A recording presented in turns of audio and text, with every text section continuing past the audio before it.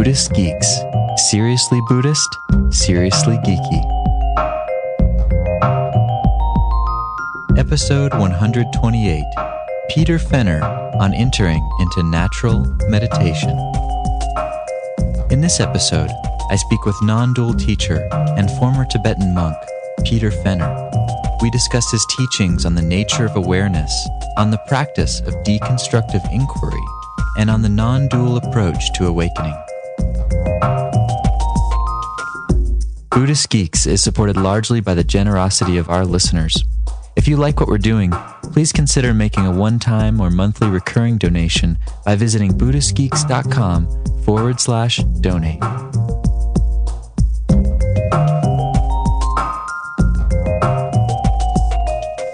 Hello, Buddhist Geeks. This is Vince Horn, and I'm here today in the studio with a special guest. We have today with us Peter Fenner. Thank you, Peter, for joining us. Hi, Vince. It's great to have this time with you. Yeah, thank you. Just a little bit of background for those listeners out there who might not be aware of your work. You are the author of several books, including Radiant Mind, Reasoning into Reality, and The Edge of Certainty. As I understand it, your work has a lot to do with exploring how to take kind of traditional Buddhist non-dual wisdom and find a way to present it in a way that really is effective for Western peoples. Is that true? Yes, well, I hope so, because that's what I've been working on for, I guess, a little over 30 years, is firstly immersing myself in the Tibetan Buddhist tradition quite deeply, Tibetan Mahayana Buddhism, being engaged and involved with that within its own framework for about 15 years, and then a change happened, and I moved away from the Tibetan Buddhist tradition and began teaching in my own right, integrating Western psychology and experimenting with how best to present Buddhist non-dual wisdom for Westerners so that it was easy to take it in, so that they could do it in the context of their everyday life. Fantastic. So we're going to hopefully get to cover in more depth every piece of what you just said, but I wanted to start kind of where all good stories start, which is hopefully at the beginning. Okay. Not too far back, not before, the Big Bang or anything, but start with your time as a Buddhist monk. You were actually a traditionally trained Buddhist monk, and I wanted to hear a little bit about your experience with that. The story is that I was studying Western philosophy at a university in Australia, and then had the good fortune to encounter Eastern philosophy at a time when I was really struggling myself in my young 20s and looking for something that would really help me to work with my own suffering, the confusion that I found myself in. So the stepping stone was Advaita Vedanta at university, but that led me quite quickly into Tibetan Buddhism, and I had the good fortune to meet Lama Tubten Yeshe, the first Tibetan Lama to visit Australia in 1974. And then it really all came together. I just knew that this is where I had to direct my attention. And so then I really pursued both the philosophical study of Tibetan Buddhism and the practice. And yes, in 1978, I was ordained as a monk in India and kept that ordination while I was doing my PhD and through the first years of my teaching Eastern philosophy in a university environment. And how long did you spend as a monastic? 9 years. 9 years. And were you spending that time primarily in Australia? Mainly in Australia, sometime in India, US, and Nepal, but primarily in Australia. And were you mostly studying with the original teacher you encountered, or were you kind of studying with different teachers? I was mainly studying with Tibetan Geshe Tubten Lodan, who was the resident Geshe at Chenrezig Institute, just north of Brisbane in Queensland, Australia. So he was my primary teacher of Buddhist philosophy, but my root guru was clearly Lama Tubten Yeshe. He's the master who really gave me the direction for what I've done since first meeting him right up to this point. And I'm guessing what you found during that period was probably very important and very influential in your life. At the same time, you eventually disrobed and started teaching in your own right. and the emphasis in your teaching took a slightly different turn. And I'd be really interested in hearing what it is that happened to lead in that new direction. I'm still not sure what really happened. I was pursuing my practices and finding that they weren't, I guess, giving me the result that I was looking for. So I found myself in an existential crisis, effectively, finding that I was practicing but really not making any significant progress in terms of recovering basic sanity, being able to live with myself in a very comfortable and accepting way. So that led me to explore different avenues besides Tibetan Buddhism, particularly to explore different innovations in Western psychotherapy. And that quite quickly took me out of Buddhism, and Buddhism became untenable for me, at least in that traditional context. So yes, I disrobed, and then really, in a way, stepped into nothing, because I was leaving behind the structures that had supported me in a very powerful and effective way for about 5 or 6 years, but then seemed to lose their traction in terms of supporting me. Mm. And what did you find going into this? Did you find that some of the psychotherapeutic techniques or some of the other things that you delved into actually helped with regards to what your primary aim was? Yes, certainly. The first program I encountered after disrobing was what was EST and what is now the Landmark Forum, and that was stunning. It really opened my eyes, because what I saw happening in that environment was the presentation of the Shunyavada, of the emptiness tradition, in a Western context, and more than that, to people who were just coming off the street. So I saw something happening that I thought was impossible, that I'd been taught was impossible, namely the presentation of the very profound teachings on emptiness or openness in Mahayana Buddhism to people who didn't have 10, 20, 30 years of training in other Buddhist practices. I'd be interested in hearing kind of what happened in between disrobing and then starting to teach. Were there some significant shifts outside of just the encountering? The first program that I offered to the public, now about 23 years ago, was titled Therapeutic Adaptations of Buddhist Psychology. So that was great, because I really had no experience in teaching to a professional public. And so the first off was to teach to psychologists and medical professionals, and it was great. I found that it worked really well, that I was able to present Buddhist teachings on emptiness and really open it up in a way that people could have a direct taste of the unconditioned dimension, nature of mind itself. Yeah, and that seems like a primary thing that you point to in your work. What I point to in my work is this, and when I say this, I'm pointing to this at both the conditioned level, how we are in our embodied existence, for example, sitting here together in this studio, but also pointing to a dimension which goes beyond the finite, which goes beyond the conditioned reality. So it's pointing to this as pure awareness, we could say, or in the Zen tradition as no mind, or emptiness. Different words are used in different traditions. But for me, they're all pointing to this same timeless, unconditioned reality. And I had the chance to go to one of your events several months ago, and the first thing that you did to engage the audience was that you started asking, what is awareness? And you were asking people to give their answers, and then you're kind of engaging in a dialogue with them about awareness and continuing to ask further questions. I was wondering if you could say a little bit about that method of teaching, or what that's about. Well, I find dialogue very effective. I find silence and dialogue and the weaving of those together to be a very powerful way for moving beyond just being identified with what's happening at the feeling, thinking, sensate level, and move into presencing what's often called the non-dual. So yes, I've in a way adapted the type of deconstructive inquiry that you get in the Madhyamika tradition of Mahayana Buddhism, and I've tried to adapt that so it can work in a conversational setting.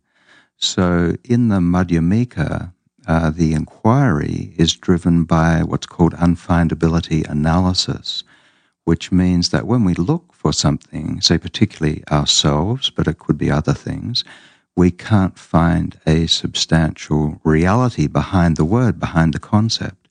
So I've adapted that so we can use unfindability inquiry, we can employ it in a conversational context. And what do you find people discover in that process? Well, in a way, they discover no thing or no thingness. They discover emptiness. They discover something that we can't think about.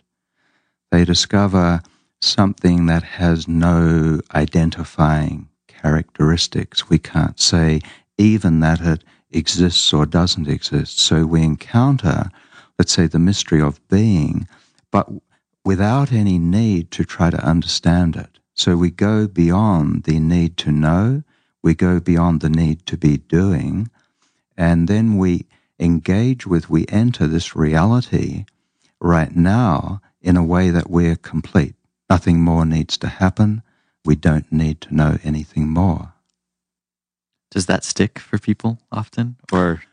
Well, then it comes and goes. Right. So in the context of a course, people may presence the non-dual, presence pure awareness for a few minutes here and there, or 10 or 15 minutes, both when they're open and engaged with other people and also in a contemplative mode or contemplative mood. Then people work at embodying the experience, bringing it into their daily life. So I understand the deconstructive dialogue is just one component of how you'd work with people and what they'd be doing with you. It's a major component, the work that we do in a workshop setting, the dialogues that people have with me.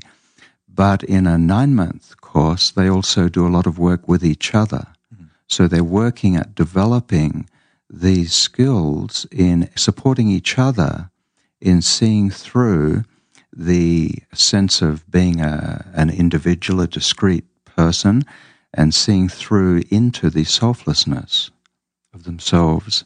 And so people support each other in that way. Gotcha. In your program, do you do any kind of just interior, kind of formal meditation, the way we'd think about it typically? No, the meditation falls out of the process. Natural meditation emerges when people find that there's nothing more they have to think about. So when the energy of trying to understand or trying to get somewhere, trying to pursue a goal, when that energy dissipates, then people enter into a state of natural contemplation that can either be very interiorized and very deep and very blissful, or in other circumstances it can be, as I say, aware, open, and connected with other people.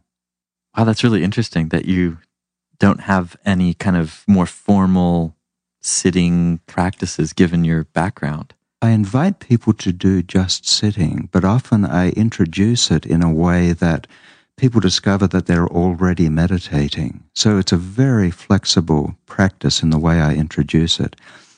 So in just sitting, we simply sit, and in a sense the practice is complete as soon as we're sitting, because we're not practicing by looking for some reference point in terms of what we should or shouldn't be doing. So the practice consists of doing whatever we're doing.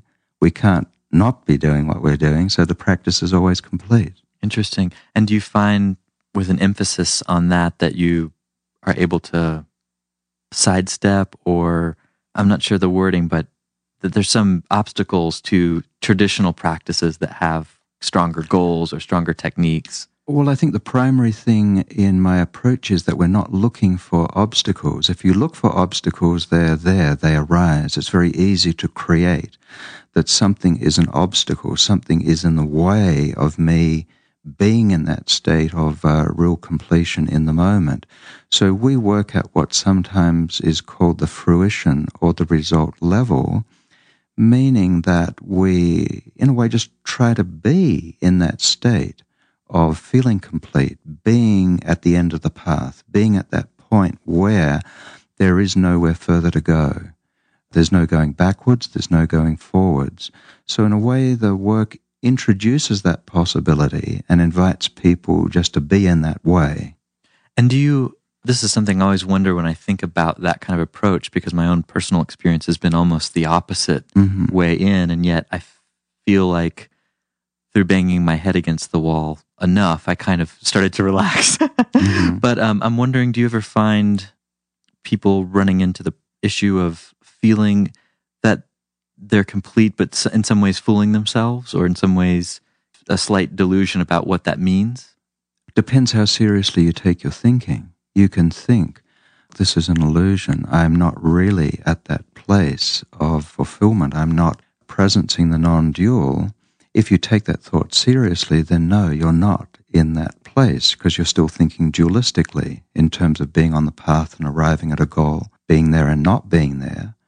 But it's possible for that thought just to move through awareness, and it just moves and flows through without identification, without taking it seriously. So in that case, anything can arise without producing any disturbance, because if we're presencing pure awareness, we can feel, we can see that there's nothing that can be disturbed. Awareness itself can't be disturbed by anything, which is why it's often described as being imperturbable, indestructible.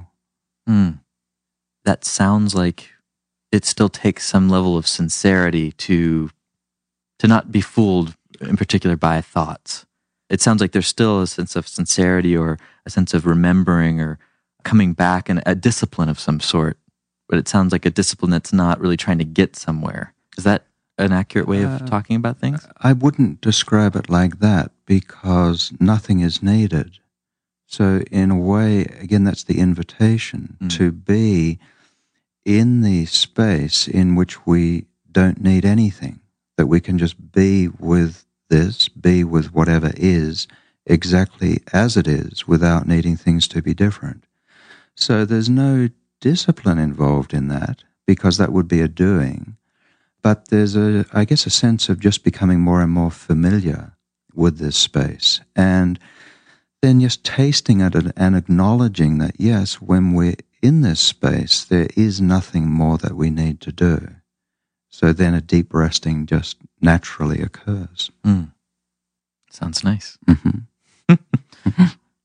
wondering if you could talk a little bit more about the kind of innovations that you've stumbled across and that you've put into practice, and how that relates to Western people in particular. I think one of the things I've done is to take people's aspirations and make them real. So as Buddhists, we have a lot of aspirations, and it's very easy to think that, yes, emptiness, that's really great, or having a taste of nirvana, or touching the nature of mind, that's really great, but it's beyond me. Yes, there are great masters who can abide in those states, but no, for me, it's really going to require a lot of practice, many, many years, and then maybe I'll have a glimpse. So I feel that in a way we shortchange ourselves through thinking in that way, and that it's much, much simpler than we often believe. And so part of the process, in a way, is going beyond those types of fixed beliefs and just saying, okay, so yes, the teachings are telling me that I can't know reality as such, that I can't know pure consciousness, it's beyond the mind. Okay, I can't know it, so I will let go of that need to know.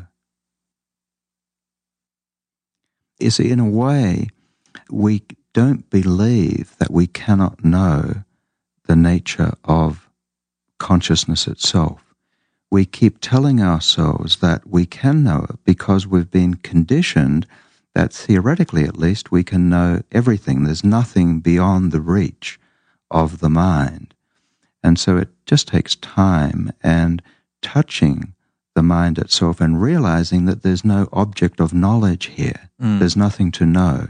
That's why we can't know the nature of mind. It has no structure. It's contentless. So if something's contentless, we have no subject matter. There's nothing to see, nothing to taste, nothing to know. So that becomes self-evident when we confront that 20, 50, 100 times. And then in some way, then we become convinced. And then what happens? Then we're here in the way that we are now, in which everything is arising.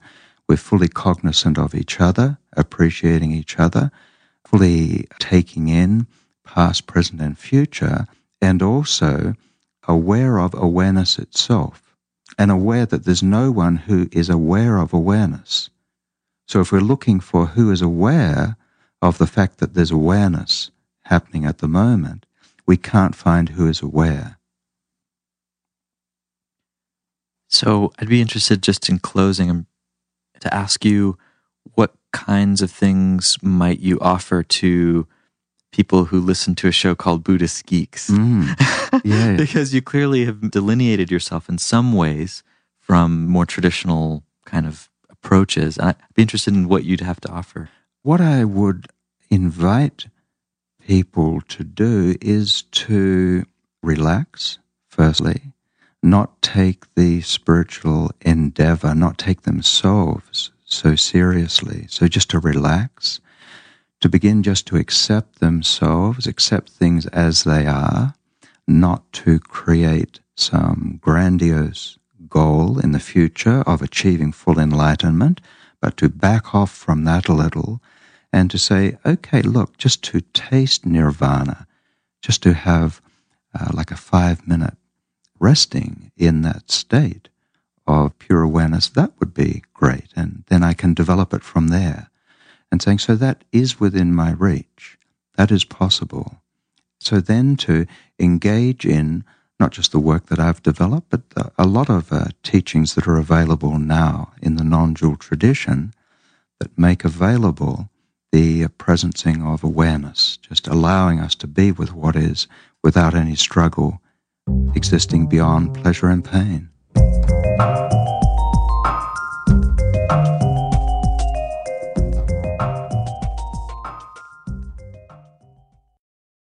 Join us for the 4th Annual Buddhist Geeks Conference, hosted in partnership with Mindful Cyborgs and Shambhala Sun from October 16th through the 19th in beautiful Boulder, Colorado. This year's conference will be exploring the convergence of Buddhism with modern culture and technology through informative keynote presentations, idea-packed TED-style talks, self-organizing community dialogues, and contemplative workshops and practice periods. This year's list of presenters includes the world's most quantified man, Chris Dancy, abbot of the Village Zendo in New York City, Roshi Pat Enkyo O'Hara, and pragmatic Dharma provocateur Daniel Ingram, as well as many others. For more information and to register, visit buddhistgeeks.com/conference. After nearly a year in private beta, the Buddhist Geeks Network is now open for any independent practitioners who want to engage in interdependent practice. You can find out more about the Buddhist Geeks Network by visiting buddhistgeeks.network. And if you'd like to join the community and join us in regular social meditation practice or other events that we host there in the network, all freely offered, you're very welcome to do so, again, by visiting buddhistgeeks.network. Love to see you there.